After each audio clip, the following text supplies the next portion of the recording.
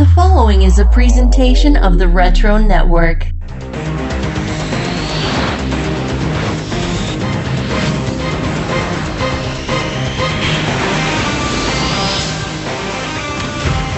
Greetings, mutant geeks, and welcome to an exciting special edition of Wizards, the podcast guide to comics. Wondering if adamantium tinsel has been recalled by a government safety commission, and that's why we don't see it around these days. I'm Adam. And realizing that Dazzler could create one heck of a Christmas light show display at her house, I'm Michael. Come all ye merry mutants and gather around the fireplace of the X-Mansion as we hang the yellow and blue spandex with care in hopes that Saint Xavier soon will be there. It's Xmas time, after all, so we've called in a few experts to help us celebrate the 30th anniversary of the X-Men like it's 1993. And we promise that's the end of the X-Puns. Or is it? Knowing you, it's probably not. Coming home for the holidays is our first guest ever on the podcast, a man who boasts the mutant power of retro recall, which allows him to accurately pull up pop culture and comics minutia at will. It's Jeff. Hey, guys. Welcome back. Yeah. And also, making his second appearance on the podcast, boasting a mutant power even cooler than Cypher's ability to decode or translate anything, because he can research years of comics history in the blink of an eye. It's Chris Sheehan. How you doing, Chris? Hey, how are you? Thanks for having me back. I was afraid after last time I might have talked too much, and I'm happy that I was invited back. It really meant a lot to get the invite. Let's put it this way, Chris. Your ability to talk with Adam gave me the chance to relax that evening. It was very nice for me. That's my secondary mutation. There you go. This is the first time we've had two guests on. Is that right, Adam? Yeah, after episode 25, we're just breaking through all the walls. Oh, yeah. But what we're talking about this time around, for those who don't know, this is not part of the standard Wishu. This is the Wishus, you know. No, this is part of the standard Wizard issues. This is a collector's edition magazine, X-Men Turned 30, it tells us. Wizard with a holographic logo. Yes, this is a special edition where they are celebrating in 1993 the big 3-0 for Marvel's mutants, who have made them many millions. And so there are a lot of articles here, obviously pertaining to the history and some other tidbits and trivia, some fun with the X universe. But per the thesis presented in the closing article titled Hitting the Right Chord, we start off with the easy to answer question: what makes the X-Men so popular? What do you say there, Jeff? A couple of things. First thing is that it rings true to the voice of people who are kind of outcasts or have a prejudice against them. Mutants, Homo superior, could be anybody. You could be born a mutant. So there was a popularity right there. You didn't have to travel to space or be have some miraculous thing happen to make you a super person. You could become a superhero just by being born. You could be born and have powers. And so that appealed to everyone. And then also, because they hit so hard on the issues of prejudice and racism and sexism and diversity and things like that, it appealed to a huge, wide spectrum of people. And they're the underdogs. They're not like the Avengers, the government-regulated kind of group. They're not the Fantastic Four. They're outcasts. They're outlaws. And that kind of made them cool. They did the right thing even though nobody thanked them for it. And everybody could relate to that. Everybody roots for the underdog. For sure. Now, there we go. That's the psychological selling point of the X-Men. That's what hits us in our hearts. But, Chris, why do they sell so many darn books? Well, if we want to get meta about it, Marvel used to actually support them. That was something they used to do. They used to remember that they had books with X's in the title, which they've kind of put on the back burner here. I think a lot to Jeff's point here. This group of outcasts is just, as comic fans, it was not cool to be a comics fan back in the day. It's not something that you would be really proud of, like today, where we have like a whole culture around it. Back then, it was a very solitary thing for a lot of us. And seeing a group of outcasts here who are, put upon and do have to come up from behind, it does resonate with a lot of people. In addition here, during the 80s, Chris Claremont basically changed the language of superhero comics storytelling. This wasn't just punches and kicks and guns and bombs. This was soap opera. which changed a lot of things across multiple comic book companies here, basically rewriting the language of what a comic book should be, especially in a team environment here. This wasn't just a team of characters, they were a family. And we have things like the Fantastic Four, who are literally a family, but they were never written the same way as the X-Men were.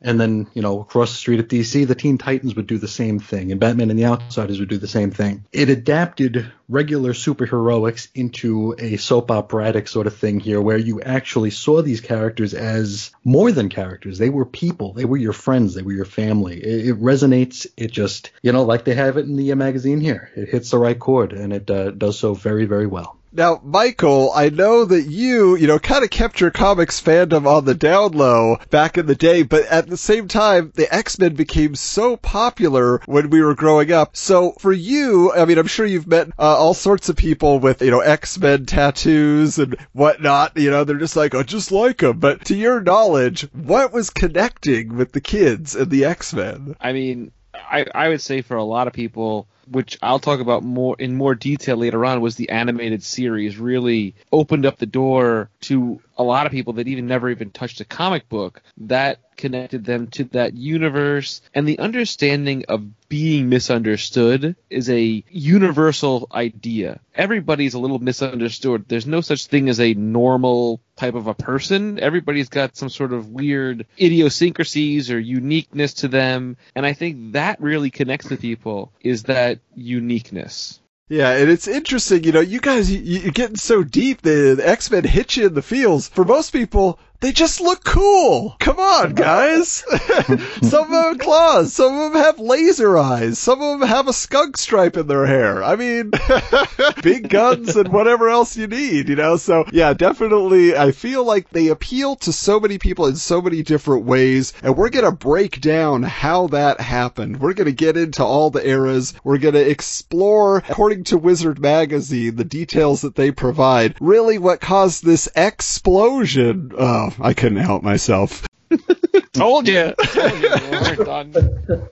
So let me start out here because, I've talked in the past, I am not the world's biggest X-Men fan. Like, I have maybe a dozen issues scattered throughout my long boxes in my collection. I wasn't deep into X-Men, even though I had their posters on my walls. I bought their action figures religiously, but I wasn't into the storytelling, and it was, the soap opera just wasn't for me. But in the early days of the X-Men, it was actually pretty interesting to see what the whole concept was and what it came out of. So there's an article in here called X Marks the Spot. It's an oral history of the X-Men according to Stan Lee being interviewed. He reveals that they were created by mandate of Marvel publisher Martin Goodman. You might recall, for example, that back in the day, the Justice League of America was doing so well, and so he said, we need a team. Okay, I'll create the Fantastic Four. Now, later on, he's saying, we want another team book. You have the Fantastic Four, you have the Avengers, we need another team. So Stan's original title he came out with was The Mutants, which was rejected. So he said he just took the X from Professor X, who was their leader, applied it to the team, and dubbed them the X-Men. Now, interestingly, Stan gives credit to Jack Kirby for creating the Danger Room so that they could always kick off an issue with action. And Stan admits, quote, I felt a little guilty that Iceman was such a copy of the Human Torch in an opposite way. And, quote, I hated the name Marvel Girl, but I couldn't think of anything better. And Jean Grey's troubles with having a code name continue. Forever. Yeah, but also, hilariously, in my opinion, Stan states that Magneto, quote, didn't think of himself as a villain. On the other hand, he did call his group the Brotherhood of Evil Mutants. We were kind of corny in those days. Contradicting yourself right in mid-sentence. Good job, Stan. But finally, he mentions that his favorite story ever was the first X-Men versus the Avengers battle, because they had to both come out looking good, so for him as a writer, it was a real feat to plot it and figure out how you could do it without any side looking evil or otherwise. Jeff, can you tell us which issue that was that they first tussled? That would be number 9, and that came out, let's see, The cover date was January 1965. You see that? There's that retro recall in action. How do you know that? That's amazing. That's amazing. You should be a fortune teller.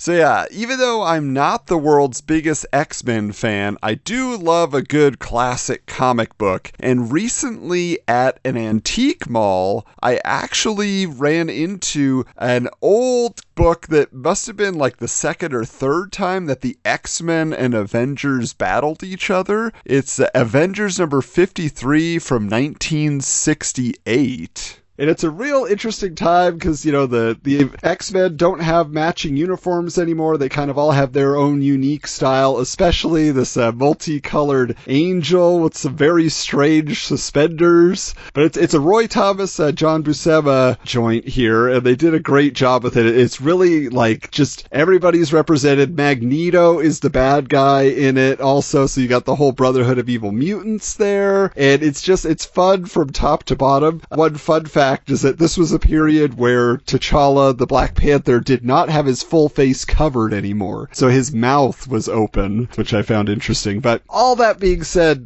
during that creation of the team, I think, and I don't know if you guys agree, but it feels like a lot of people overlook that this was a Stan Lee, Jack Kirby collaboration. Because although they created them, I don't know that the stamp of what made the team great happened in the early days. What are your thoughts? Well, Stan Lee went till issue 19, I think. Kirby dropped off way earlier, was replaced by Werner Roth. But during that time period, they introduced all of the major elements of the X-Men. The original core characters, Cyclops, Marvel Girl, Angel, Iceman, Beast. The original, Magneto, the Brotherhood of Evil Mutants that at that time included Mastermind and Quicksilver and the Scarlet Witch. They introduced the Blob. They introduced Charles Xavier's stepbrother, Juggernaut, Kane Marco. It was a pivotal time, those first issues. A lot was introduced about the world of the X-Men. So the foundation was put there for sure. Yeah, okay. Now, there is a follow-up article here called 60s Mutant Mania, the original team by Patrick Daniel O'Neill, and he covers the various creative teams, some of which we've mentioned, right, that worked on the book from 1963 to 1970. That's when the original book was canceled. Am I correct there, Jeff? Yeah, after 66, with the Incredible Hulk,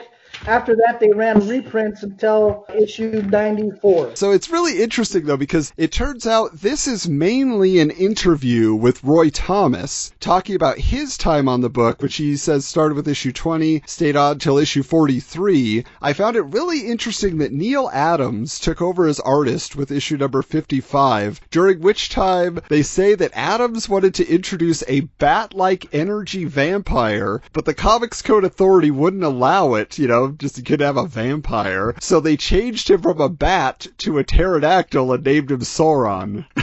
Which I think is fantastic, and I've mentioned previously on an episode as we talk about our favorite X-villains, Sauron is my favorite, just for his sheer absurdity. So understanding the story of how he was created is wonderful. Now, Thomas reveals also that he wanted to introduce the Japanese hero Sunfire in the 60s, but Stan didn't approve it. He says, I don't think he had anything against it, he just wasn't interested in having that character in the book. But through the early 70s then, the X-Men, like Jeff said, became a reprint book before just going away altogether, and then the team members just were kind of scattered. The Avengers, Beast is over there, the Champions, you had Angel and Iceman, and then occasional guest appearances, in like Marvel Team Up or something like that. And then the characters didn't appear until issue number 64, according to my research, and then eventually they were part of the Giant Size X-Men #1 team, which was this whole new era, a whole bunch of excitement. And speaking of which, Jeff, why don't you tell us about this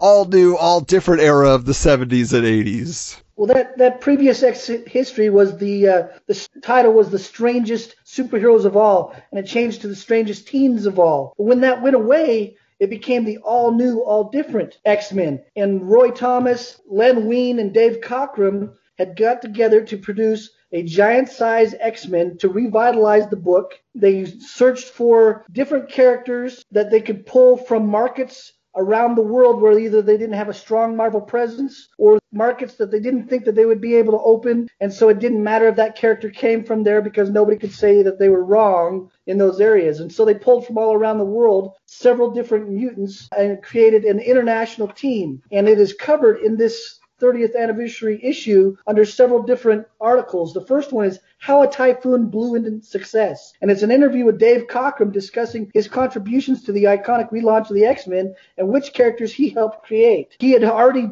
previously drawn Nightcrawler when he was working for DC, and he had already previously drawn a version of Storm that was a cat, things like that, and how he brought those to the X-Men when he was under Marvel. And then the second article is From Gopher to Comic Great, and it's an interview with Chris Claremont discussing how he fell into the job of writing the X-Men after Len Wein, and then his philosophy of working with the various artists on the title during his 16-year run. And one of those artists, even though they kind of butted heads sometimes, maybe those sparks ignited a fire because the most success was had under the collaboration of John Byrne and Chris Claremont. And there's an article, The Comics Master Mechanic, which is a retrospective on John Byrne's contribution to the X-Men with plotting as well as art. Now, you are obviously very familiar, Jeff, with this era. Tell us why. Remind us about your collection. I started collecting in the late 80s. I was particularly involved with Wolverine and his saga,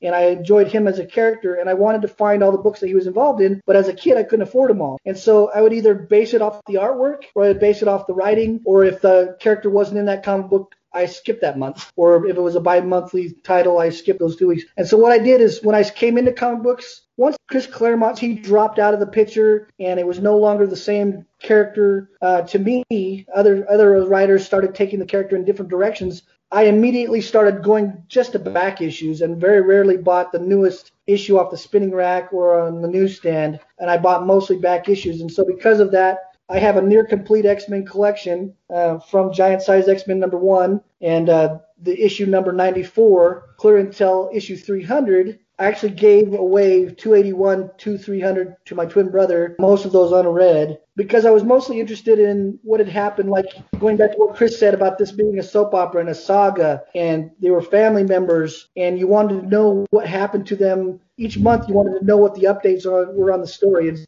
I searched those back issue bins and was able to get a lot of Bronze Age X-Men. Yeah, that's awesome. Just that you wanted to, experience that and get it all, the complete story, figure it all out. So, Michael and Chris, I'm curious to know for you guys, how deep have you delved into this Claremont era where he was working with John Byrne, where he was working with Dave Cockrum? Like, for you guys, like, is this like a seminal period that you're very familiar with? Or is this what it's like, well, we know the hits, but... I came in after Claremont had left, but I was always told that the Claremont run was the purest run. All the kinks from the Stan and Jack and so on were kind of gone. It was this all different team. And so I went back, and it was pretty earth-shattering to actually put myself in those old issues. I have a complete run going back to a little bit before Dark Phoenix Saga all the way till today. So that's since before I was born. I've got this run of X-Men. Wow. And I've grown to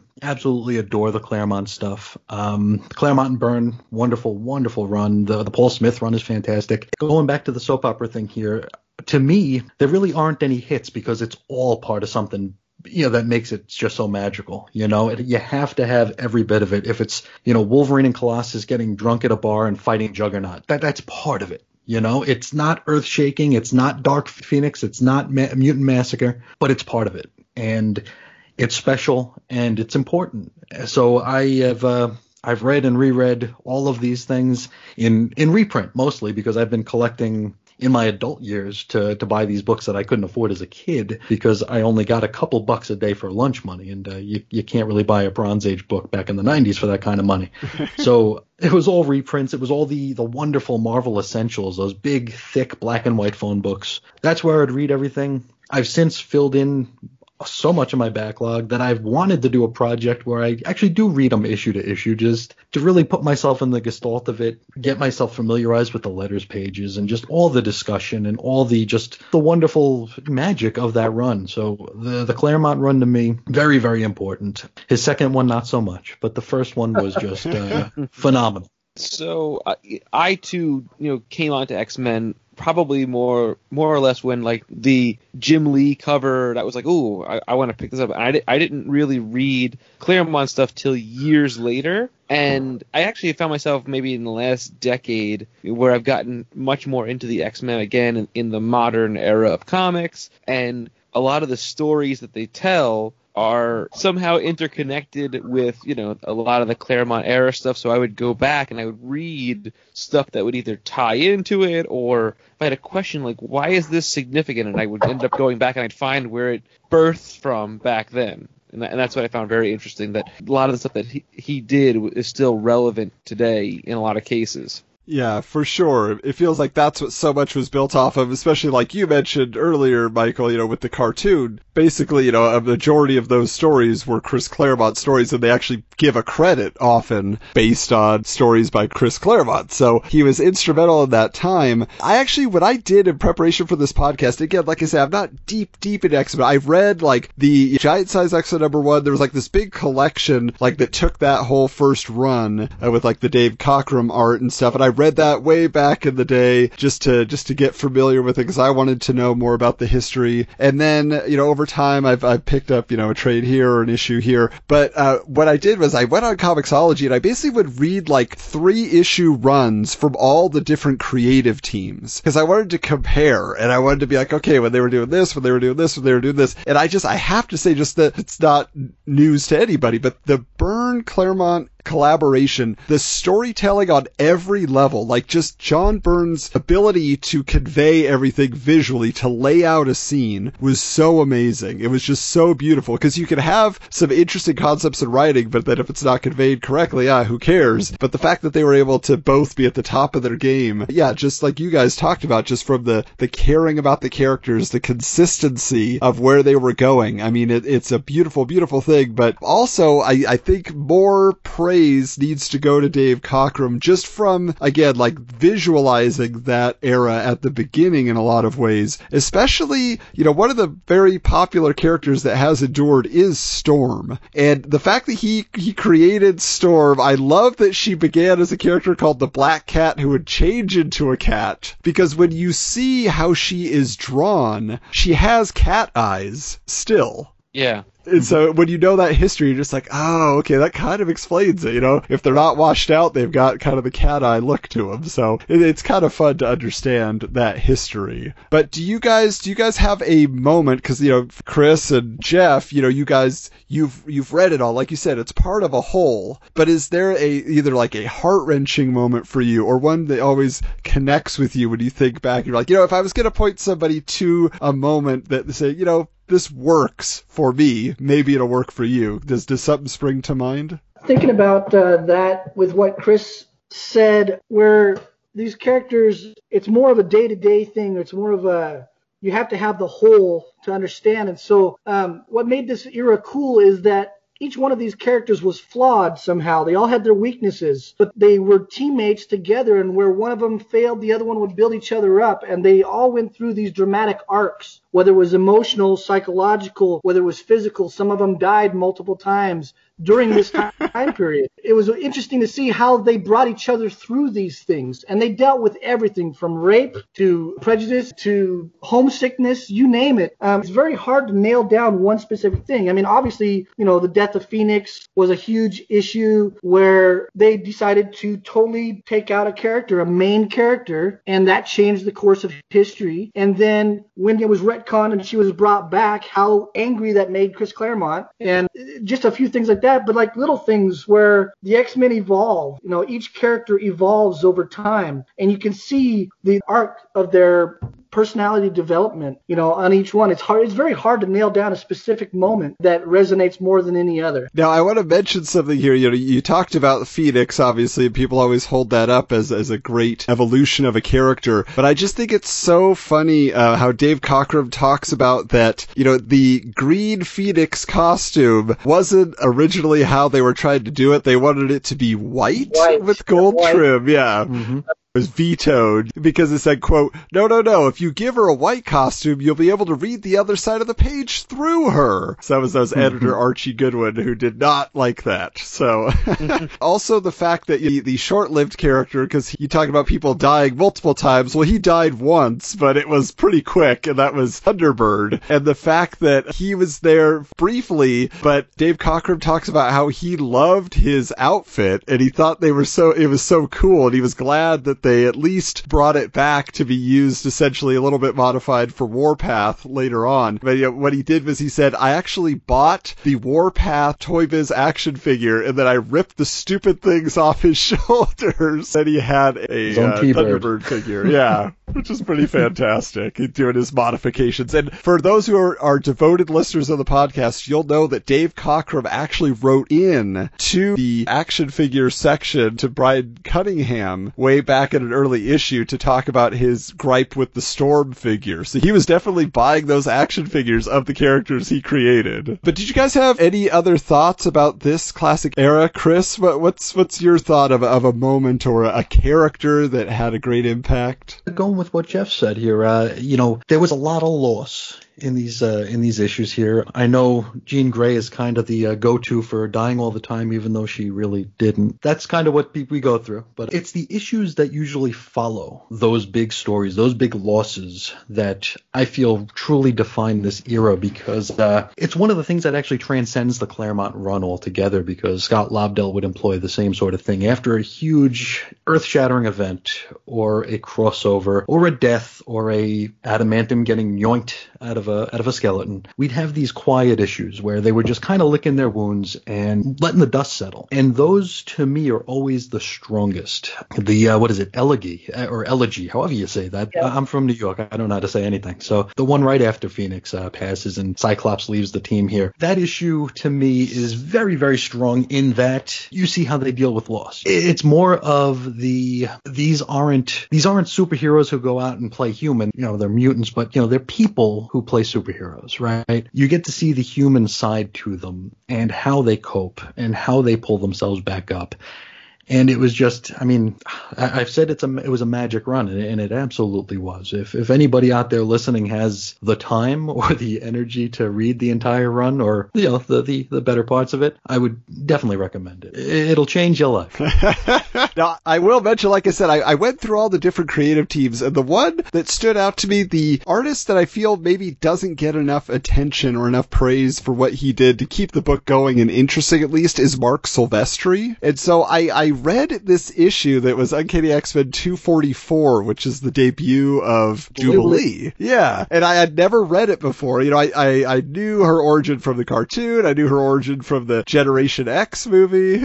But here I was, checking this out. And so she's in there, showing off at a mall. She's running from mall security and stuff. But then the other side of it is all the X-gals at this time. So you got Psylocke and Storm and Rogue and Dazzler. And they're all going to go shopping because they need a break. Like you said, Chris, they've been through a lot. They're dealing with loss and all these different things that have been going on in their stories. And so they just basically get a portal opened up for them. What was that portal guy's name? Oh, Gateway. Gateway, yeah. Always just throwing a portal around. But it was such a fun issue because they go to the mall and it's a fashion show. It's everything. It's actually something that would come up later in Gen 13 comics. It's almost like identical. Like they totally stole that, but I love it. But then there's these guys who are M Squad, and they're Ghostbusters for mutants. And it's like 100% a Ghostbusters ripoff, and I love it so much. So it's just like you say, they have a little bit of action, but then also they spend so much time just being friends. And that continued, regardless of whether it was John Byrne or whoever, Chris Claremont kept that intact for the most part. So I find it really fascinating. But we talked about this, that was something that also seemed to connect for people on the small screen in the animated space. But in the 90s, that wasn't the first time that the X-Men jumped off the comics page. So Michael, what can you tell us about the X-Men in media? they're scorching the screen. And as everybody knows on this show, I'm not a big, long paragraph reader, and this article was lengthy, but it's very interesting, and there's a lot of cool stuff that I didn't even know about the X-Men in regards to their television origins and history. So they started out, actually, their first appearance on television is all the way back in 1965 on the syndicated Marvel Superheroes show, where they appeared in a 3-part miniseries with Submariner, the Prince of the Seas, as they titled him, and they team up to stop Dr. Doom. The story is called Dr. Doom's Day, and it was adapted from a Fantastic Four issue number 6 and Fantastic Four annual number 3. The animators could not use the Fantastic Four because they were already in their own cartoon series, which was produced by Hanna-Barbera. So this other show had to sub in the X-Men, and they brought in these relatively new characters at the time: Professor X, Cyclops, Beast, Marvel Girl, which I too have always hated that name for her, Angel, and Iceman against Mole Man, Kang the Conqueror, the Mandarin, and several others in conjunction with Dr. Doom. That is a crew. I will tell you, Doom was rolling with the homies there. From the Baxter Building. Yeah. Yeah, so basically that's the other funny thing about this is they said the headquarters for the X-Men looked surprisingly similar to the Baxter Building, which was pretty funny. But then after that 1965 appearance, they don't show up on TV again until 1978 in The Menace of Magneto, and they're not really in it, and it's really Magneto versus the Fantastic Four, which I thought was kind of weird. It's like, okay, they're like sort of touching the X-Men space, but not really there, and they're using Magneto as a Fantastic Four villain. It was kind of interesting. Then we jump ahead to the wildly popular for the time and still often referenced from 1981 to 83, there is Spider-Man and His Amazing Friends. And if you know that show, one of his amazing friends that was in pretty much every episode was Iceman, and then a newcomer of the time was Firestar. And there's several episodes where other X-Men sort of appear in the show, as well as villains of the X-Men. There's one for Iceman that shows the original team. And then there's one for Firestar that shows some of the new characters like Wolverine and Storm. Exactly. And there's also like appearances of Juggernaut and another episode called X-Men Adventure, Video Man, and Kitty Pryde, Cyclops, Storm, Nightcrawler, Colossus, and Thunderbird all appear. And these are all things that have popped up in 81 through 83. And the reason why they did this was the Spider-Man show was sort of like a dry run, see if there was interest in an X-Men series. And then we jump to 1989, where they have the Uncanny X-Men Pride of the X-Men pilot, and it was telling the story of Kitty Pryde's first days with the X-Men. And you have Professor Xavier, Cyclops, Storm, Wolverine, Colossus, Nightcrawler, and Dazzler fought Magneto, the White Queen, which I didn't realize she even existed at that point. I was surprised by that. I didn't know she was around that early. Juggernaut, Blob, Pyro, and Toad, which what I thought was interesting about this is like this particular lineup is very similar to what you get in the first X-Men movie, you know, circa 1999-2000. So though this Pride of the X-Men pilot is wildly popular by a lot of fans, no network was interested in it. So it just got, you know, dumped. Well, and Michael, I think it's very clear that the network executives were all big fans, and then when Wolverine came on the screen with an Australian accent, they said they don't understand that a Canadian is not an Australian. Chris, I have to ask, in your years of loving the X-Men, of researching, have you ever run into an explanation as to why Wolverine had an Australian accent? They were just getting ready for Hugh Jackman, I think. It must be. It was a dry run. But you guys know me. I don't suffer animated or movies, so I just do the comics. So I don't know any of this stuff. On the Pride of the X-Men, the voice for Wolverine was the same voice as had done the Wolverine, Spider-Man and His Amazing Friends, who also had an Australian accent, and they just carried it over to the new one. Interesting. And it was only done because they were trying to make him seem different than every other character, because he was supposedly, he's from Canada, but how do you do a Canadian accent other than sounds tough. So, funny part about this particular show is it eventually gets shelved, and then it's shown as part of what's called the Marvel Universe syndicated show, and then is released on video in 1990. I didn't know that. Yeah, that's where I saw Pride of the X-Men, and they would show like the RoboCop animated series and Dino Riders, and then Pride of the X-Men every once in a while, and then Spider-Man and His Amazing Friends. They just kind of would mix it up. Yeah, I sent away for the VHS tape as a kid. Really? I had X-Men, Pride of the X-Men. I could even recite the whole song for you right now. But yeah, it was one of my favorites as a child. Wait, what are they saying, Jeff? X-Men, something the day. Like, okay. It's just something like I've never been able to decipher. Okay, so I got to do it in order, or I won't be able to remember. It goes. No place to hide, no place to run. The mutant age has now begun. X-Men faces the day. X-Men coming your way. Magneto's hordes are on their way to pillage, burn, and plunder. But there's one team that will not yield, the team that strikes like thunder. X-Men faces the day. X-Men coming your way. And then it has Stan Lee saying that, you never know, the person next to you in class might a mutant. Yeah, woo! Good work there. Very nice. Wow. Stanley actually wrote that song, by the way. What? Really? Yep. I did not know that. Yeah, I found that in a Marvel Age magazine. Yeah, the X-Men theme song penned by the man himself, Stan Lee. And yes, it's exactly as Jeff just recited it. Wow, that is fantastic. That's fascinating. That's interesting. This is breaking news, folks. 30 years later. I always thought it said X-Men, X Brigade. Like a team of X-Men. I don't know. Well, I'm sure Rob Liefeld would have loved that. Loved it. He would have loved it. He would have trademarked that.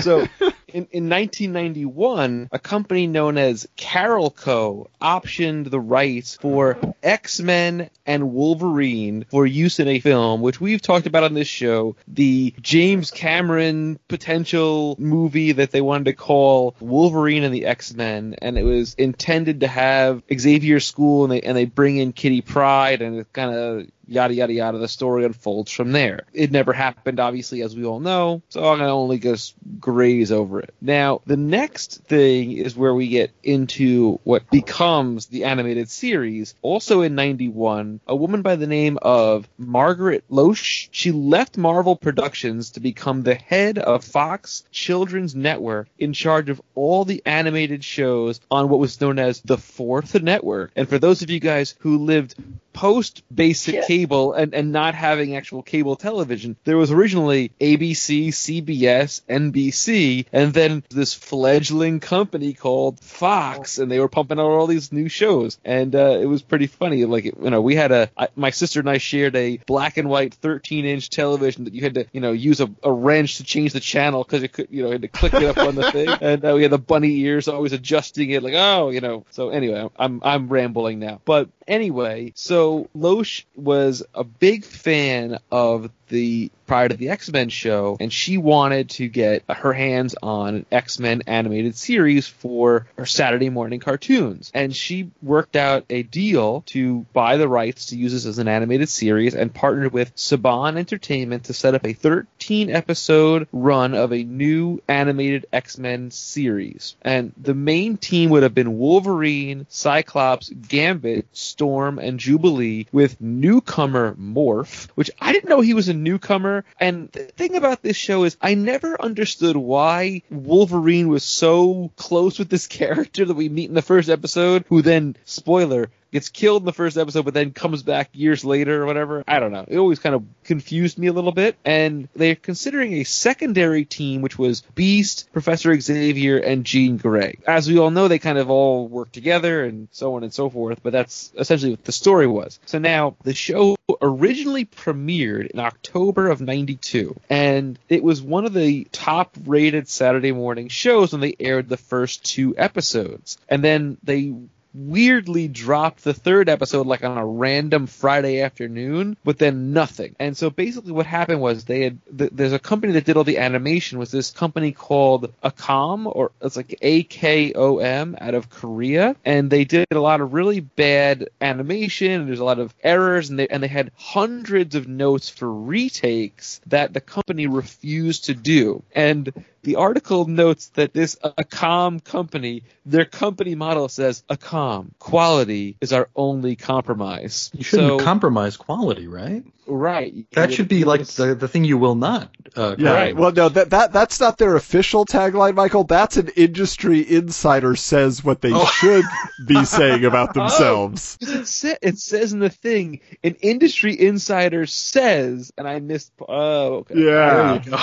I've had 2 glasses of wine as I was taking these notes, so yeah, who knows what kind of gobbledygook I got coming out here. So Chris, we know you don't have time for all these interpretations. You got the straight stuff from the comics, but Jeff, I'm curious for you, did you spend time watching this animated series with everybody else? Did you stick with it? Did it disgust you? What was your reaction? Well, it was 1992 when it was really going full bore. I was in high school, and so I wasn't watching a whole lot of cartoons of anything. And I did try, because of my love of the X-Men, I did try to sit down and watch and really get into it, but I could not. I just could not. Maybe it was because of these new characters like Morph. All of the stories were loosely based on things that had happened in the comics, but they were changed so significantly that it really did. It put me off, and I've tried several times, even as an adult, to go back and watch a few episodes, and I'm just not into it. Interesting. Well, Michael, obviously, I know you were a huge fan. I couldn't escape it either. I mean, I was all about tuning in and checking it out, although I didn't stick, it wasn't one of those, like, appointment television things for me. It was like, I would watch it if it was on, like, Spider-Man. When that showed up, I was like, okay, I'm going to watch all of Spider-Man. But, like, X-Men for me, I was like, it's all right, I'll watch it. But I didn't watch, like, the later seasons I now see exist on Disney Plus. I was like, what is this episode? Yeah. So here's the funny thing about that, right? Yeah, I was religiously watching Batman the Animated Series, Spider-Man, because it would fall in line and I would watch it. And the first 2, I'd say maybe 2.5 seasons, I was all in. And then I started to fizzle out a little bit due to the global pandemic of our world right now. And it being on Disney Plus, I tried to dive back into it. I couldn't do it. I wasn't as into it as I thought I would be. Like, I rewatched all of Spider-Man, all of Batman the Animated Series, but this I couldn't rewatch for some reason. Yeah, and like you talked about ACOM, having their issues, right? They did not have a great reputation in the industry. And I recently on our social media made this declaration that,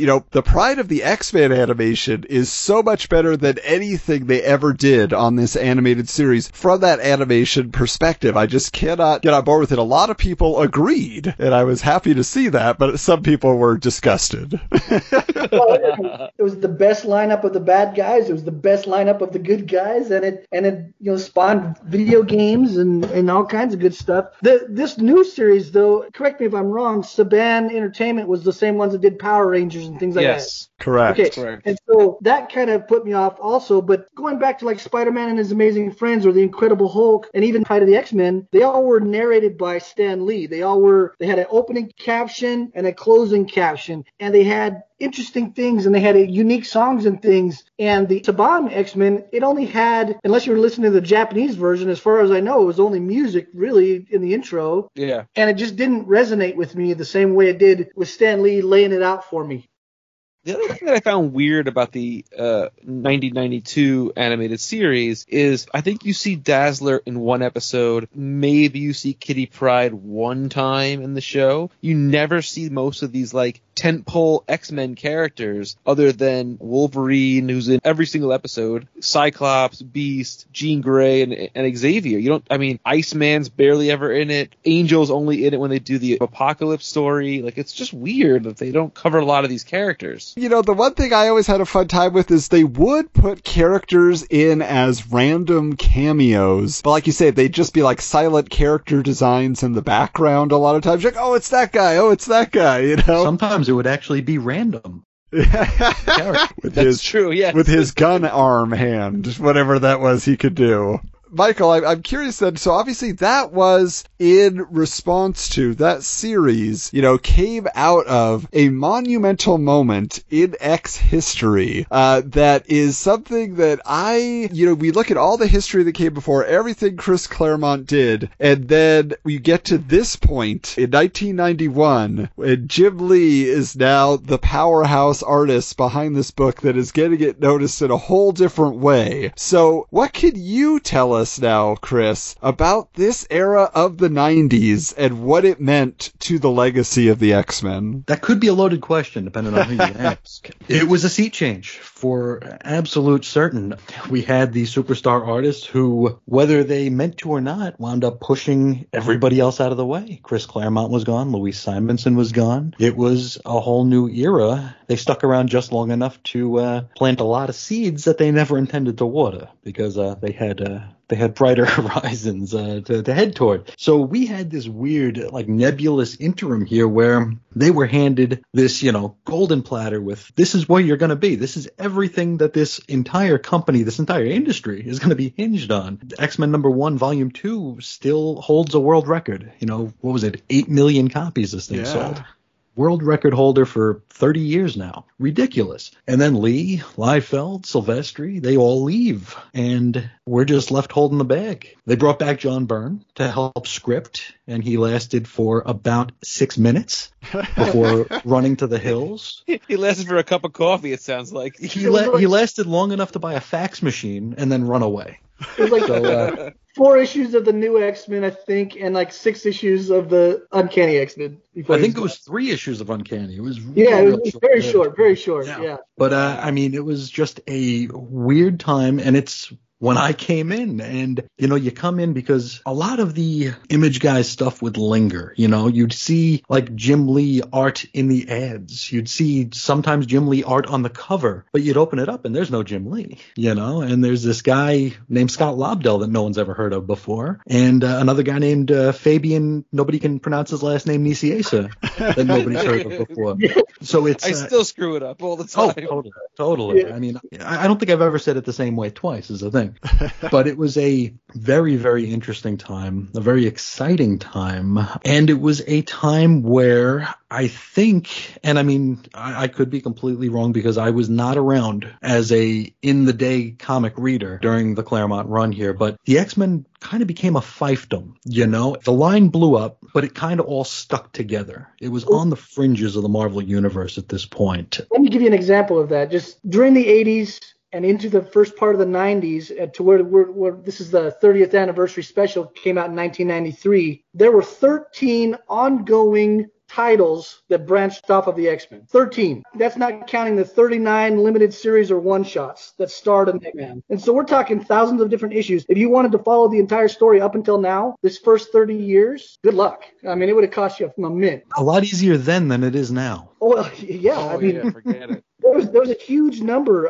Think about it now. Now we're up to 57 years. So I didn't even want to know how many titles have branched off now. I was in the comic book store today, actually, and I kind of looked around, and I think there are 10 different X-Men books coming out this each month, and some are Sword of the X-Men. X of Swords is a crossover event. It's a 22-part crossover event that 22 parts. 22 yes. parts. Oh man, I was mad back in the day when you had to buy 8 or 9 issues of Mutant Massacre or something. And a lot of these are $5 each. Yeah, they're loaded and they're expensive. Right now you have X-Men Volume 5. You have Marauders. Wait a minute. You have 5 volumes. So Uncanny X-Men, that's Volume 1. New X-Men, the Adjective List one. Adjective List is Volume 2. Volume 3 is the Victor Kichler one.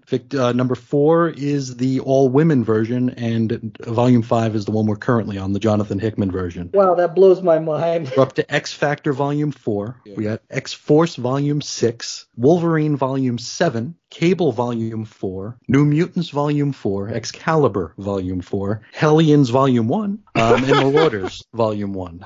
It's a loaded roster. And the Marauders are now heroes. They're not villains anymore, right? The Marauders are run by Don't Call Me Kitty Pryde. Yeah. Yeah, who also had a terrible time finding a code name. Ariel, Sprite. Yeah, what are you going to do? And I still love her. I actually have, I got to take a picture of it next time and I'll send it to you, Adam. I have the first 4 issues of Kitty Pryde. I have them somewhere in one of my boxes, and it's her in feudal Japan or whatever. It's they do her origin story, stuff like that. It's a cool little 4 4-issue run. Somewhere I have it in my archives. So, Chris, this is interesting that, we're talking about all these, like, current, 22-part crossovers, all those types of things going on. It's very interesting. There's an article in here that is the interview with Louise Simonson, right? Where she essentially apologizes for creating the idea of crossovers with Chris Claremont. Absolutely. They put together, which one was it? The Mutant Massacre, I believe. And this was a story that Claremont wanted to tell because he thought at the time there were too many mutants. The mutants live on Krakoa right now, and there are hundreds of thousands of them. So that's a little bit of perspective there. So Claremont, after seeing, hey, we got like 60 mutants, let's kill a bunch of them. And he wanted to wipe out the Morlocks, which puts him deep in my heart because the Morlocks suck. They do suck. They do. I agree. 100%. Scott Lobdell wrote a story called The Last Morlock Story, and damn it, he lied. They kept him back. But Claremont wanted to kill a bunch of Morlocks. Awesome idea. Simonson said, hey, that might be too big a story to tell in one book. And so it was told across the 3 ongoing books at the time, X-Factor, New Mutants, and Uncanny X-Men. And the success of the thing financially was just so strong that Marvel Marketing said, hey, we want more of this. And so every year, sometimes more than once a year. Like when you got into like the early 90s, they were doing 2 or 3 a year. Sure. Yeah. When we got into the 90s, yes. But when it started, it was annual. Then it was maybe twice a year. Now they barely end before the next one starts. Often we're finishing one up and we've already started the next one. And it's, it sucks. It's very, very lame. So yes, Mrs. Simonson cops to it and apologizes to all of our wallets and all of us obsessive compulsionists. Yeah, that's her lot here. It was an interesting article otherwise. She pretty much recounts her life and times as an X-Men editor, as an X-Men freelancer. And, she starts off by telling that oft-told tale about Dark Phoenix frying the Dabari asparagus people. And that's actually something that I was talking about on my solo show not too long ago, because in an issue that tied in with Empire, if you guys are following current day Marvel, I'm not sure if you are. Michael is. I have it, yeah. Okay, so Empire, X-Men was a 4-part cash-in miniseries that absolutely... Empire with a Y, I gotta point out, which really irritates me grammatically that it's a Y and not an I. I gotta just point that out. And it catches every spell check, too, so you have the damn wavy line under it every single time you type it. If it doesn't autocorrect, which it does sometimes, unfortunately. Mm-hmm. But in Empire X-Men #2, the whole thing is about these plant aliens, because of course it's an alien invasion, because it's a Marvel crossover. That's all they friggin' do. So, or it's heroes fighting heroes. Well, of course, heroes fighting heroes, or we have to run everything by S.H.I.E.L.D., or everything we thought we knew is wrong. That's the Marvel quadfecta there. But Magic talks to a vegetable alien and says, hey, you know what? One time the X-Men killed 1 billion broccolis. And it's like, no, they killed asparaguses. And no, it was Dark Phoenix, not the X-Men. So that's kind of been on my nerves. I feel like that's kind of really misleading shorthand writing, and an editor or the 5 they have employed should have caught that. But she talks about this, Miss Simonson does, and how can you do this? How can you get away with this? You're making a hero commit genocide, an entire planet. And he's like, Jim Shooter's cool with it. Only Jim Shooter was not cool with it. So really? They had to actually that's why Phoenix had to die, because Jim Shooter said there's no way to redeem someone who destroyed a planet. And it's like, well, what do you want to do? And Claremont wanted to revert her to having an adolescent mind, like a child's mind. Lobotomy or something. Something like that, yeah. And she would be depowered. And Shooter's like, no, she killed 1 billion people, so she can't do that. And it's like, well, we'll put her in jail. No, the X-Men will try to get her out of jail. There needs to be something final here. So the mandate comes down. Jean had to be killed off. This is, of course, before they decided that Jean and the Phoenix Force were 2 separate things. So this felt like an actual death. Retcon, she didn't die. She was in a cocoon in the bottom of Jamaica Bay. The funny thing about them killing off Phoenix, right? Instead of making her die as the villain, they kind of make her die as a martyr. She sacrifices herself, yeah. She didn't get punished for the crime, so to speak. Yes, she died, obviously, but it's more of a martyr's death than the heroes killing and defeating the villain, so to speak, That's true, yeah. I think they tried playing that as though there was enough of Jean inside her. I guess. She knew what she did was wrong. I don't know how that works post, Busick Redcon, but it was a thing. There was another mandate that Jim Shooter pushed down. He said, make more mutant books or else I'll get someone who will, because Claremont and Simonson did not want to expand the line. And so when they were pretty much told, hey, the line's expanding, whether you're with it or not, that's when the New Mutants came up, which was a callback to Stan Lee's original name for the team, the Mutants, with the word new in front of it. Simonson would go freelance from here. She would take over the writing chores of New Mutants from Claremont, initially on an interim basis, but wound up staying for quite a bit longer, as well as the third ongoing book, because the line had to grow, and this was X Factor. She took over that from, I think it was Bob Layton, I think she took over from. One of her earliest creations, of course, was Apocalypse. She also turned Angel into Archangel. Over in New Mutants, and title of this article here with Poor Dead Doug, she killed Doug Ramsey. And a lot of the artists hated working on him because he couldn't do anything besides hide behind a tree. So. Doug Ramsey's superpower was linguistics. He could speak any language or read any language. Yeah, not good on the battlefield. Right now, he has a techno-organic arm in the Dawn of X books, but it's actually Warlock who's like stowing away on his body, and everybody knows it, but it's still kind of a secret. I don't know. Maybe they have some plan for it. Simonson does say that the fan reaction to Doug's death was a little unexpected because people found it very poignant, and she talks about a issue featuring Warlock, Doug's pal, who didn't understand death and thought he could bring Doug back. And he's like carrying around his body. Very dark, but also a very sweet issue. And she considers that one of her favorites. And then we go into the well-trodden territory of her bumping heads with Rob Liefeld and how she was sort of pushed out the door. In not so many words was told, hey, So, Chris, this brings up a question I want to ask you guys, okay? Because, yes, you said there was this huge changing of the guard, for however brief it lasted. Rob Liefeld, Jim Lee, to a lesser extent, Wells Portasio, right? Like, they are saying, no, this is what it needs to be. You guys are old. It's boring. You're not doing it right.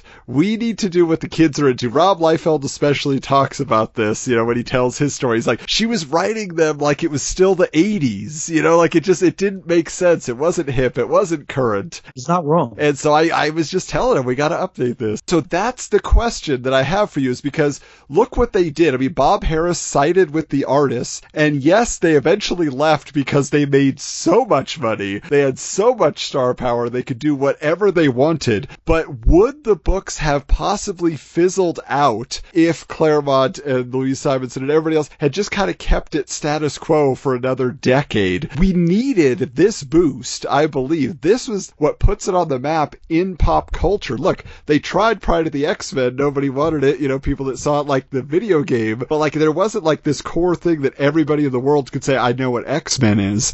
Jim Lee got the ball rolling, and then now we have an X-Men animated series that reaches the world, and that leads to movies, that leads to everything else. It keeps the franchise alive. Am I right or wrong? I think you're right. I mean, Jeff, you're on the other side because you stopped buying. You stopped giving them your money. If Chris Claremont had kept writing on the book and Jim Lee just followed his lead, do you think that would have been the right move? Well, Chris almost stopped multiple times. He was running out of things to do, and he would have to go to his editor, who was Louise Simonson at the time, and Wheezy would set him on track again, saying, hey, you've left this plot dangling, and that would give him a new idea of what to do again. But then again, on the flip side of the coin, you've got Liefeld coming in and creating characters like Cable. Well, in 1 year's time, we had no idea it was Cable. Was he Nathan Summers? Was he Strife? Was he Ahab? There was all these potential, he's from the future, we know, but we don't know exactly who he is. There was no back history or anything. Where Claremont and Wheezy's approach doing these mutant books was they had an arc, they knew where they wanted to go, and they would fill in stories along the way. And these newcomers, these multi-pocketed, bandolero belted, shoulder-padded superheroes that showed up, there was no thought of it. They just looked cool. And then as soon as these guys left, everybody else is left scrambling to come up with backstories on who they were. And so I think, I don't know, it did provide the impotence to branch out to the media where, Marvel movies like Blade and things did. I mean, it was a good movie, but it did not open up the world of comics to the movies, where the X-Men movies really did. And would that have happened without the success of the new X-Men series number 1 in 1991, 92? Would it have happened without the cartoon? I don't think it would have. And both things are right. It would have continued, and we would have had a more coherent storyline, but it also would not have branched out to mainstream media like it has. Is that for better or for worse, Chris? What do you think? Well, we've seen some of what Claremont intended to do before he left. There was a series called X-Men Forever that ran forever, and it wasn't very good. It was not very good. Chris Claremont would hang out on a lot of the old message boards. I am a Usenet guy through and through. I would spend hours a day on Usenet, and I would hear a lot of things from various Claremont interviews and just comments that he would make on various fan sites. And he would give little hints about what he would have done had he not left. And it sounded really fascinating. And then he had the opportunity to do it, and it sucked. And I wonder, I don't know. I mean, you talked about Liefeld saying that Wheezy was writing like it was the 80s. She was. When Rob Liefeld came, it's easy for us to be like, oh, yeah, pockets, no feet. It's easiest for us to say that, but he brought an energy and an excitement. And that entire breed of artists did. Whether they're your flavor or not, it was exciting. It was different. It was novel. It was bigger than what it was. And I think it needed that. I definitely think it needed that. Like, what was Louise Simonson going to do with New Mutants number 100? What was she going to do? I mean, are we going to fight the Annie Men again? I mean, what are we going to do? Are we going to bring Bird Boy and Gossamer back? No. What would Claremont do with Uncanny X-Men number 300? Okay, we're going to kill Wolverine and turn him into a hand assassin. Oh, great. That's wonderful. They tried that. It didn't really work. I feel like the scrambling was actually, we talk like nowadays how close we are to creators because, I mean, we're all on social media. We can see what everybody thinks, everybody says. We know a lot. We know probably too much. But the working through process of the post-Exodus, the Image Exodus, it made it so the people who were being paid to be creative had to actually be creative. We had dangling things like, who the hell's Cable? Well, we got to figure this out. We got to actually do something about it because nobody knows what Liefeld had in mind. Was he always going to be Baby Nathan? Well, he could say yes now, but I mean, let's jump back to 1990 and see what really was going to be. We don't know. So it caused people to actually have to get creative and actually go back to Claremont's well and do what he did just a little bit differently. Picking up those loose threads, trying to make sense of them, trying to make it fit into this weird tapestry that gets weirder by the month. Making something that's labyrinthine into something at least navigatable. And I think that a lot of work went into that. A lot of heart went into that. And I mean, there were some stinkers in there, but there were some stinkers everywhere. But I think it was, at the end of the day, it was a net positive and really set the table for not only X-Men comics, but comics in general for the whole decade. For better and for worse, of course.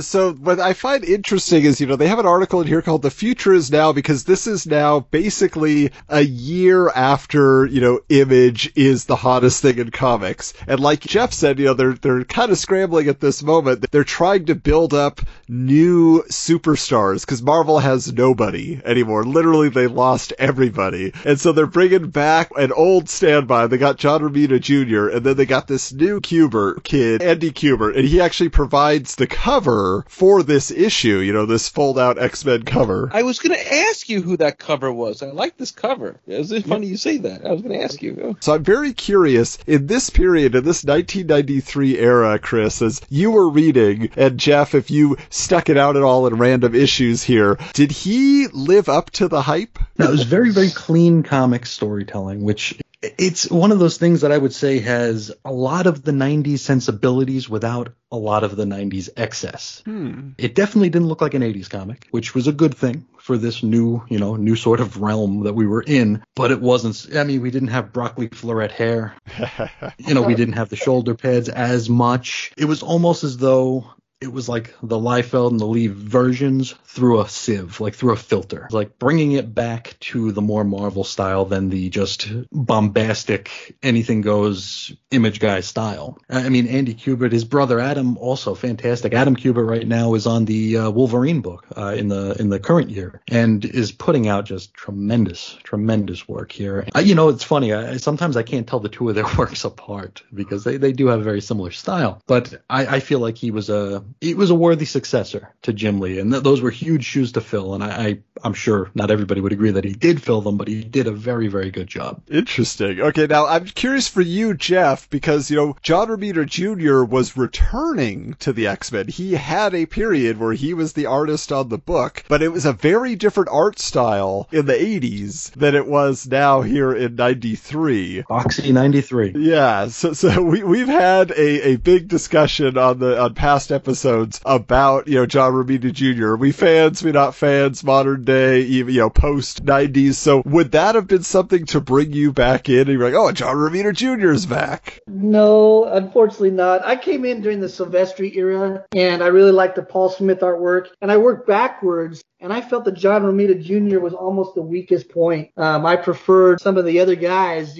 Brent Anderson and Arthur Adams. And, when I went back to John Byrne, I was just blown away. And, I loved Jim Lee as well. But John Romita Jr. for me, kind of hit or miss. So that wouldn't have brought me back. Even Kubert, I love his Wolverine stuff now. Even though I'm not following it, I am looking at the art. But he's also the guy that's responsible for the bandana, no-nose Wolverine. So, and John Byrne was the same way. John Byrne illustrated some of the issues of Wolverine after Claremont left after issue 10, and they were kind of hit or miss for me too. So Jim Lee really set a high bar, and it would be very hard to follow that. So even though it became not your cup of tea, you still appreciate the Jim Lee art style? Oh yeah, I collected into the Jim Lee era. Jim Lee is one of my favorite Wolverine artists, period. Oh wow, okay. And so I really like that. I also like the Barry Windsor Smith. There's a lot of great artists out there, but what I didn't appreciate was, and I like I said, I came in during the Silvestri era, so I really like him, but I didn't appreciate Liefeld's work. I didn't appreciate Eric Larson and Todd McFarlane. Those are the guys that they were so outlandish and the body proportions were so weird that it really pushed me out. Okay, so real quick here, I want to get into, because this era was so big, like we said, the visuals were so strong, mainly from Jim Lee. He made so much money with his X-Men trading card series. It was one of the best-selling series. Marvel cards were already a big deal, but Jim Lee, according to the reports, his X-Men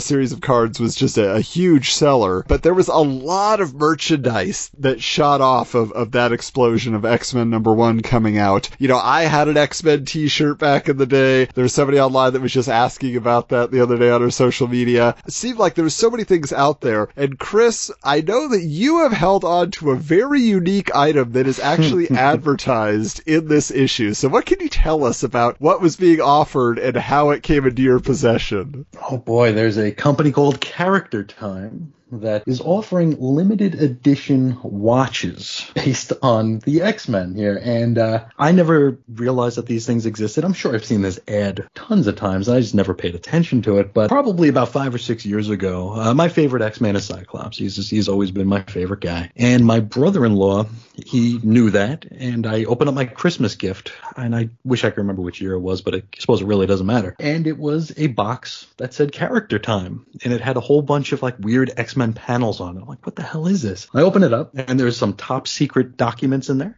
And I move those out of the way. And then there's this metallic Blackbird, like the X-Men's jet. I'm like, okay. And I open this up, and then there's a Cyclops watch inside it. And I shared that on the socials earlier. And it's a very strange, it's like almost an anachronism here, because it's 1993, but it's an older picture of Cyclops. And it's just him saying, that's it.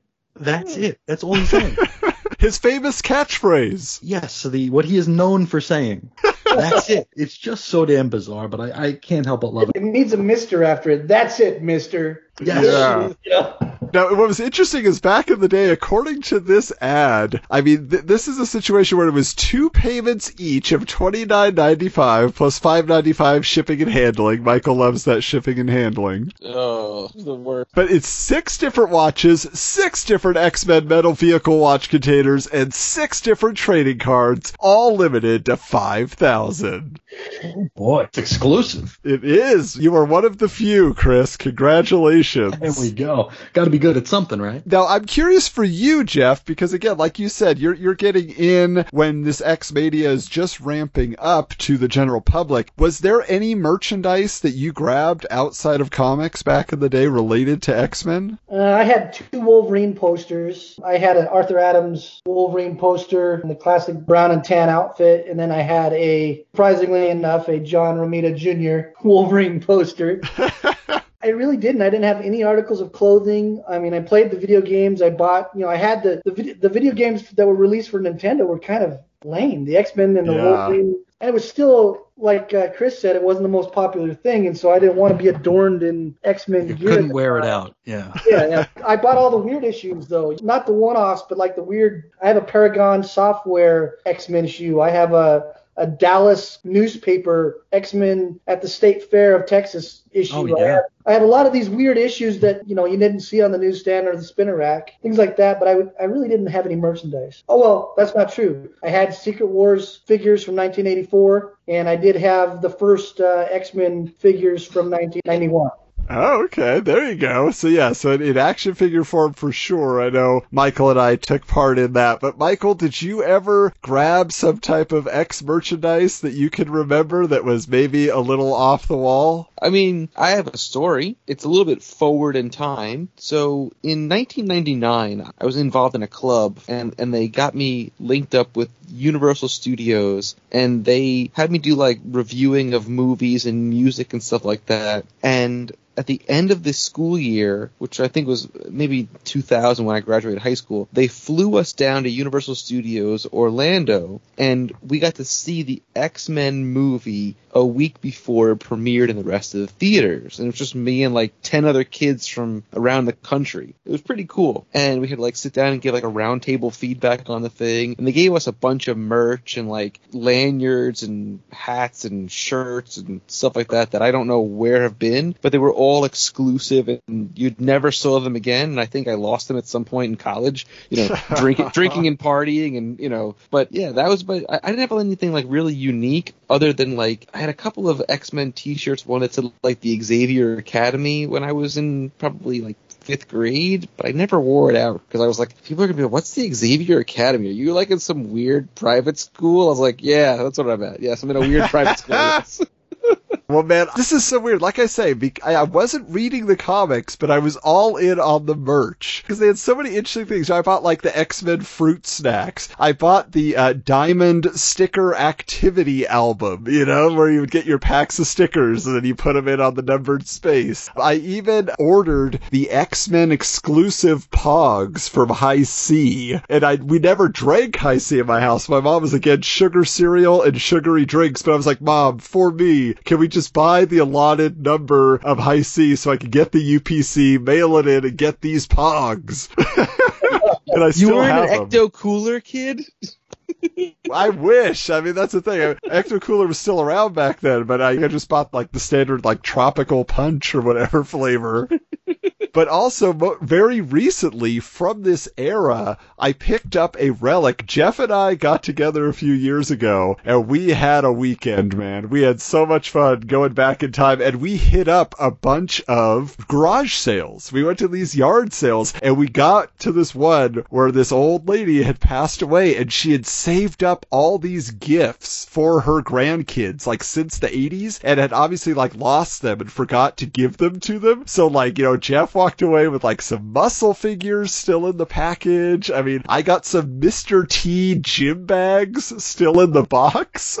But also, I got an X-Men collapsible toothbrush that has Wolverine on the front. It was still in the plastic. I have it on my shelf over here. So it's just like, they were everywhere. Like, you put an X on whatever you could, and it would sell. I have to say, you find the most unique places between the thrift stores that you go to and the yard sales that you've told me about. Like, you find things that are unheard of. I've never even, like, imagined finding the stuff that you do and these, like, treasures when you go searching. It's amazing.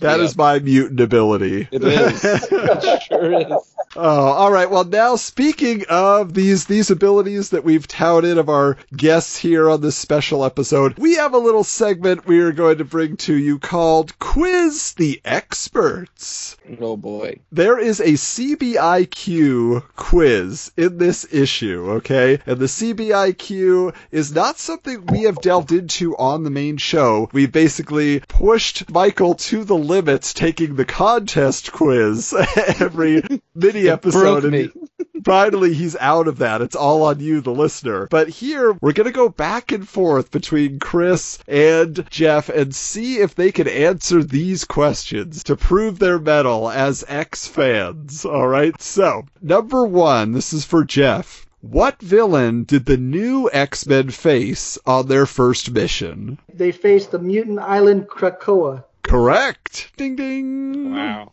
Okay, question number 2. This is for Chris. Which of these characters are related?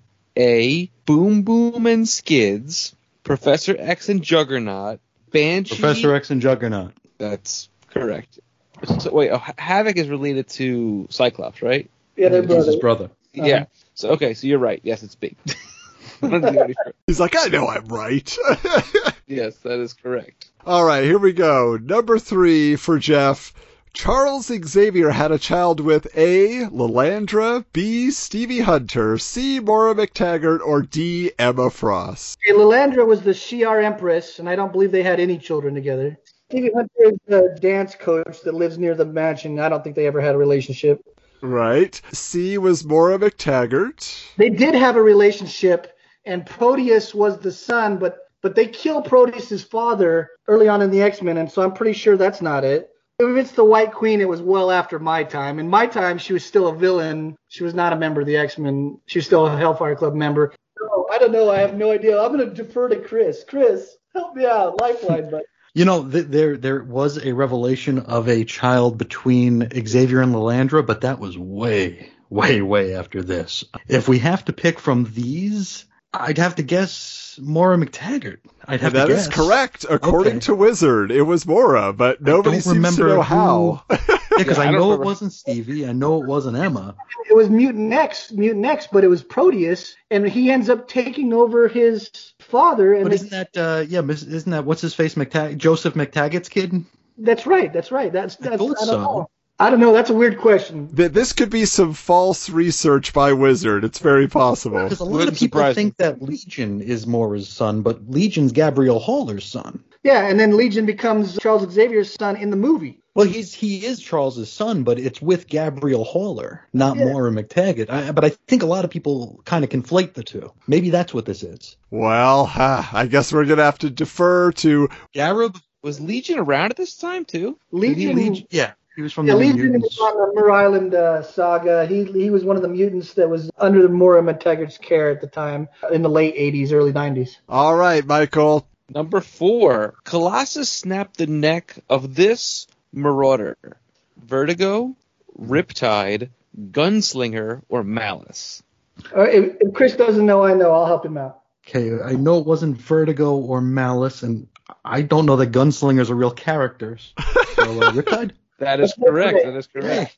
In fact, he broke his neck, and then it was before it was revealed that Mr. Sinister was making clones and they encountered Riptide again, and he's like, hey, I killed you. And it was one of the first times that Colossus was shown being dark, that he was being serious because it was during the Mutant Massacre, and the Marauders are killing everyone, and he comes up behind him and he just breaks the guy's neck with no feeling at all. And then he's really shocked to show up again and see him again. Interesting. So you know what's funny about a lot of the X-Men or mutant character names? They could literally be substituted in for like American Gladiators character names as well. Oh, yeah. Nitro. Yeah. Laser and Blazer. Oh, yeah. And also the guy that took Nightcrawler out with his spinning blades, and he was so injured that he ended up going to Muir Island and being there with Kitty Pryde and Colossus when the X-Men were killed in Dallas, and he thought the X-Men were dead. That's why he joined Excalibur. All right, Jeff, here we go. Number 5, the mutant Psyche later changed her name to A. Simon, B. Frenzy, C. Skids, or D. Mirage. Well, Mirage is one of the New Mutants. This is after my time. I'd have to defer to Chris. Well, Psyche is Danny Moonstar, who is also Mirage. Oh, okay. Right. That is correct. Okay. Okay, Chris, here you go. Number 6. Which mutant has the ability to mimic any sound he or she hears? A. Banshee. B. Siren. C. Cerise. And D. Kylon. I only know this because I'm reading Excalibur. It is, I believe, the main man whose action figure dances if you squeeze his legs, Kylon. The first two are father and daughter. And they can make noises. I don't know that they can mimic. D is correct. Good job. Wow. Impressive. I never even heard of that character. Look at that. He has an action figure. Yep, I remember seeing him on the shelves. Huh? All right, Jeff, here we go. Cable's real name is... Nathan Charles Christopher Summers. All right, they want, at this time, his future name also. It was Cable, I guess. Nathan Dayspring Ascanison. Oh, man, that would be after my time also. I mean, I knew that he's Nathan Summers. I knew he's Cyclops' son. In the chronology that I was reading, his full name was like Nathan Charles Christopher. It was named after their fathers. After I see. The father figures, yeah. Yeah, Christopher from the Starjammers. I don't think they did the whole Summers thing as of, this was 1993, so it was that whole Dayspring weirdness. Yeah, I mean, I would have been out before that. That was, after your time. And Agenda would probably be the last thing that I remember. Okay, number 8. This is for Chris. Ilyana was trapped in this creature's realm for many years. Mephisto, Blackheart, Belasco, or Nightmare? Belasco. That is right. That was one of my very first Chris Claremont era books that I found with a really crumpled cover in a dollar bin back in like 1993. It was Uncanny 160-ish. Had a giant hand on it. Amazing you guys remember this stuff. Unbelievable. All right, Jeff, number 9. Which mutant or mutants has the ability to possess other people's minds? A. The Living Pharaoh, B. Eric the Red, C. Sauron, or D. both B and C? Well, Eric the Red originally was a code name for Cyclops. He ended up being his own villain later on, but Sauron had mesmerism powers and he caused like Wolverine to attack the X-Men in the Savage Land. And what was the first one? The Living Pharaoh. The Living Pharaoh. That sounds like Farouk Farad or whatever his name was.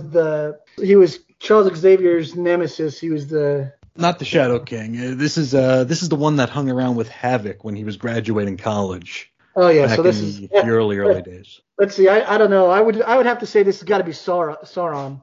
Correct. All right, this will be the last one here, Michael. So round us out with 10. All right. The Beast was originally A, a normal-looking guy with big hands and feet. B, a normal-looking guy with big feet and blue hair. C, a huge blue furried ape. Or D, a midget with big feet, kind of like a hobbit. The first one. That's right, yes. What? I'm surprised that they didn't put in there gray, because when he first became the furry beast, he was gray. Yep.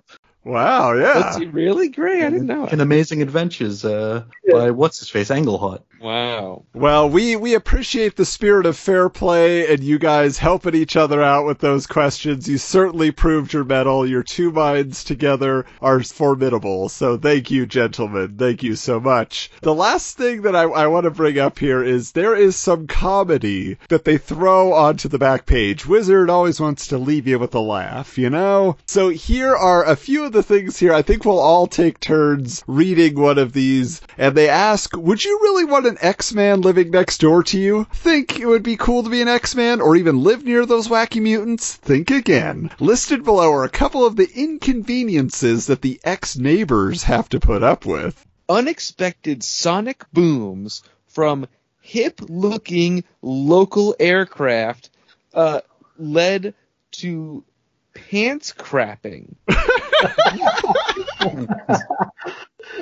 Okay. Oh God! God. Now, next, disheveled Morlocks always coming over to use the bathroom and never ever flush when they're finished. Cable installation is never what you expect it to be. Yeah, a little after hours there.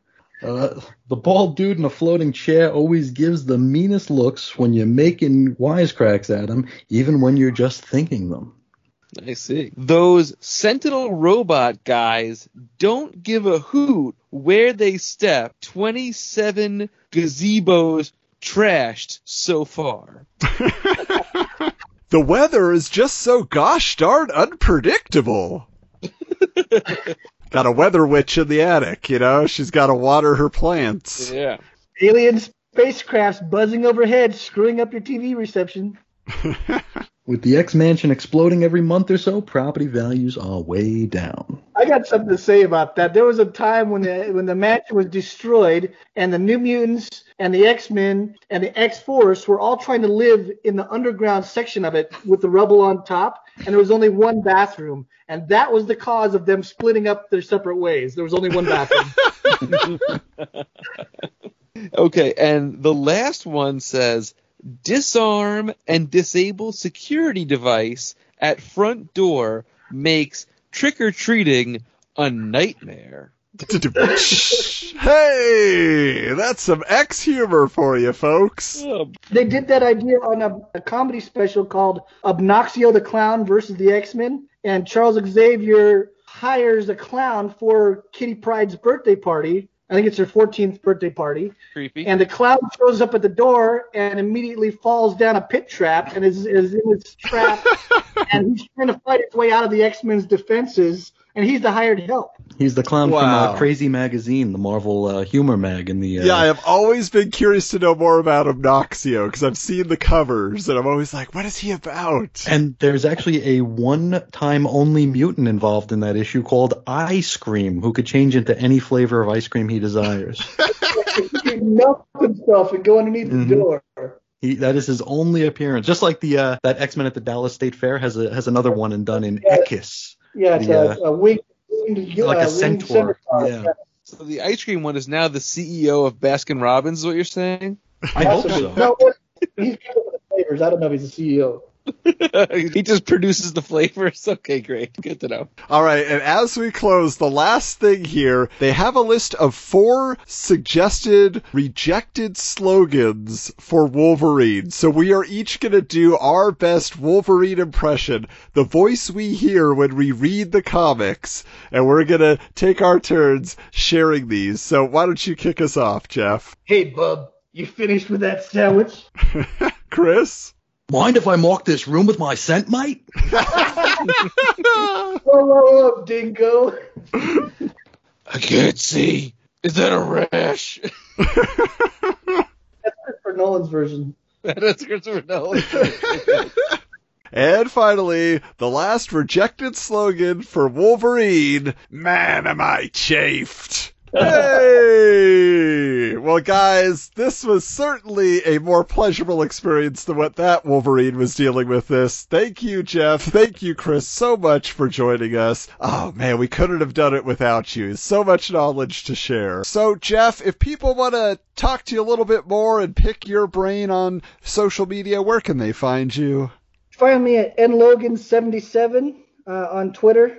I also did a series of Wolverine articles based on what we knew and when did we know it, a reader's perspective of Wolverine at retrodays.org. This first 30 years, if you look at the X-Men history, either Wikipedia or the Marvel page, this first 30 years is like 2 paragraphs. The rest of it will be, several pages worth. So it's kind of sad. Maybe they don't really know what happened in these first 30 years.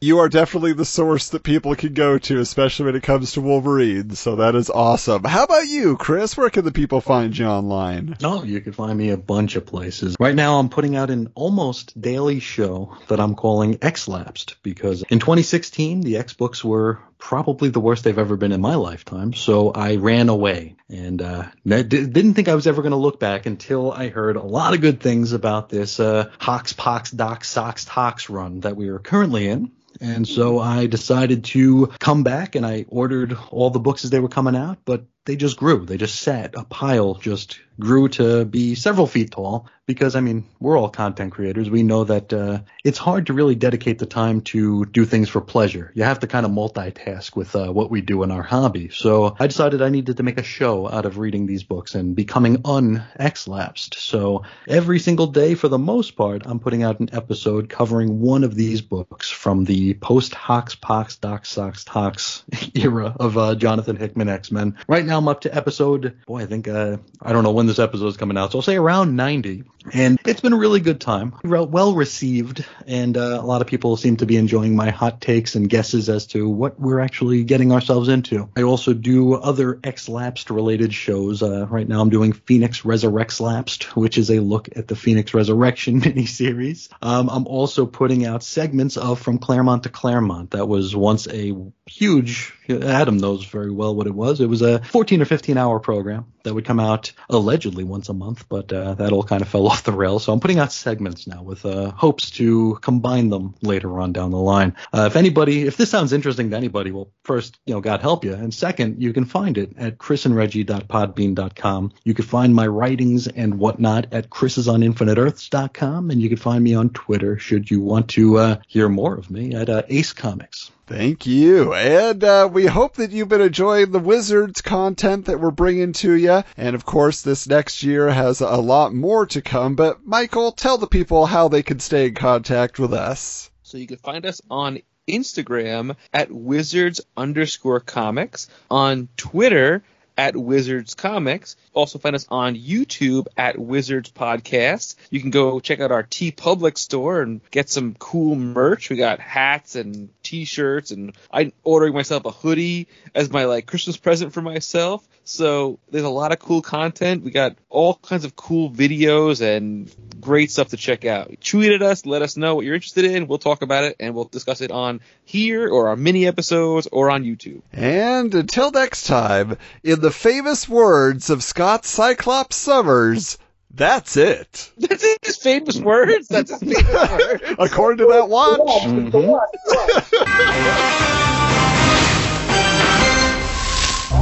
This has been a presentation of the Retro Network.